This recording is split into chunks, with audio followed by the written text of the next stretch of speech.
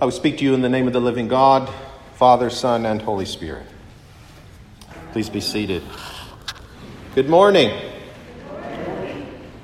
Well, it seems that as the COVID-19 numbers have plateaued here in Florida, for the time being anyway, and as numbers continue to stay low here in the city of Jacksonville, thanks be to God, this present relief is giving everyone time to get back into something else that was already acting like a virus long before the pandemic ever reared its ugly head: the upcoming presidential election.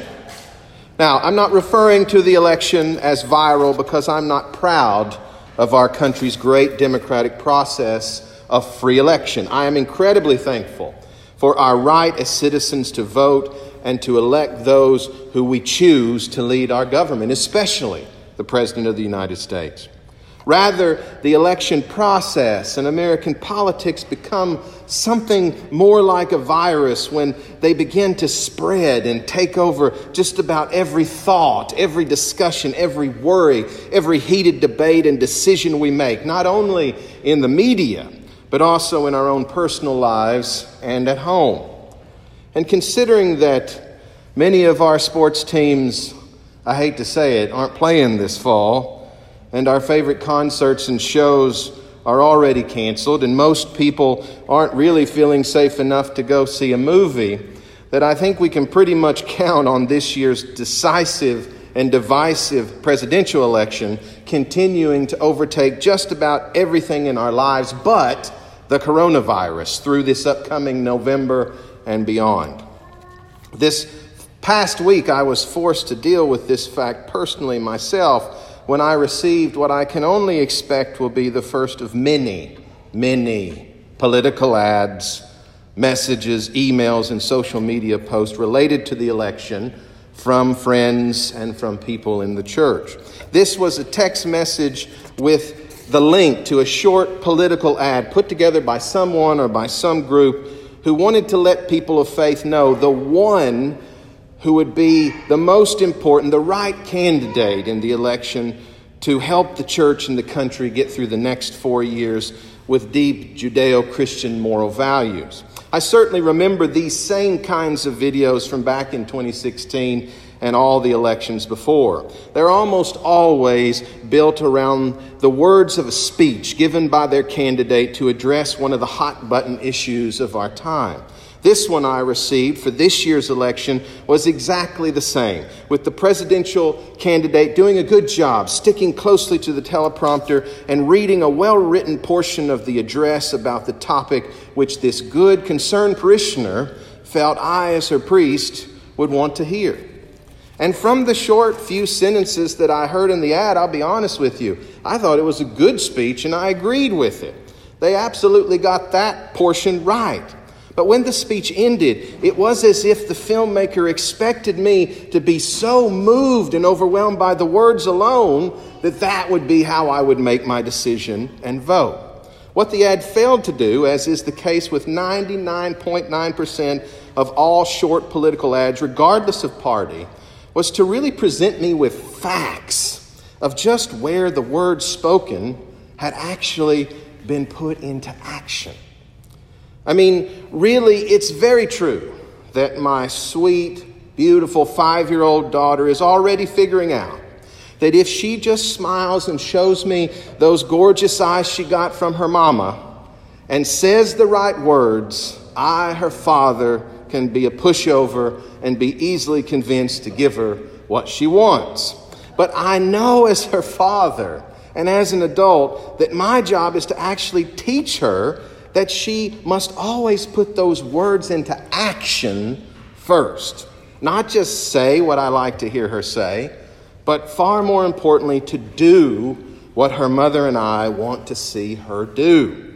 So why would educated, sensible people ever be expected to accept words, no matter how good or inspiring, over actual deeds and actions? And of course, when it comes to our politicians, thanks to public records and the press, no one has to go too far to find out if those words really do match up with what the person has done, not only in their political service to country and community and city, but also in their personal lives. And Lord knows, as a Christian priest, pastor, and preacher, I can never forget that I myself am always just one sermon away from someone challenging me with that age-old question as to whether or not I really practice what I preach. So in that regards, I guess we clergy are in pretty much the same category as our public officials and our leaders. Though what we say can have an impact, speeches and sermons will always be destined to collapse and be useless if we, the preachers and the speakers, don't actually live out what we profess and what we proclaim. And you know what? That's really what I believe Jesus himself is dealing with in the rough readings we just heard from chapter 15 in the Gospel of Matthew. We begin with Jesus dealing yet again with those Pharisees and Jewish scribes who have journeyed now up from Jerusalem to Galilee to listen to Jesus and to begin finding ways to challenge him. He's just drawing in too large a crowd. They've observed Jesus allowing his disciples to eat without washing their hands, which I know is quite gross for us today. But remember, in those days, it wasn't about health. It was actually about breaking Jewish Torah law that said that defiling the body could come from eating food with hands that had not been washed because of what those hands might have been in contact with that was unclean. When Jesus hears this accusation, he will offend the Pharisees even more by proclaiming that it actually isn't whatever enters the mouth that defiles the person. Instead, it is what comes out of the mouth that defiles. Then Jesus will explain to his struggling disciples, trying to put all this together, what we already know. And that is that what we eat certainly goes into our body and comes out of the body. But what comes out of the mouth, when it comes from the heart, which is the center of our being, becomes not only what comes out, but also what we do and what we are. And it is only those things that can ever impact us or defile us. Jesus says, "For out of the heart come evil intentions, murder, adultery, fornication, theft, false witness, slander. These are what defile a person." And those things aren't just words. Jesus is talking about what we are proclaiming becoming what we are actually doing and what we are believing. Now that, I think, should have settled it right then and there. But with his disciples and with all of those traveling with him and following him from town to town, it certainly does not seem to be the case with what follows. For in the final verses of this morning's gospel, we see this teaching in the Galilee put to the test farther up to the north, on the coast of what is now the damaged country of Lebanon, in a place which in biblical times was known as Tyre and Sidon in Phoenicia. Why Jesus and his disciples have traveled into a non-Jewish land, the gospel doesn't tell us. But it is here, in one of the hardest set of verses in the scripture to understand and wrap our heads around, that Jesus shows to the disciples how words can become actions and change everything, not just in defilement, but also in purification, in love, and in salvation. As they are all traveling, a Canaanite woman, we are told, begins to follow them. And she begins to cry out to Jesus to have mercy on her and to please heal her daughter, who she says is tormented by a demon. This is not out of the ordinary, of course, for Jesus. He is constantly being sought out by those with illnesses or possession for healing or exorcism. But for the disciples, from where they are in that moment, this must have been very strange. For this is a Canaanite woman.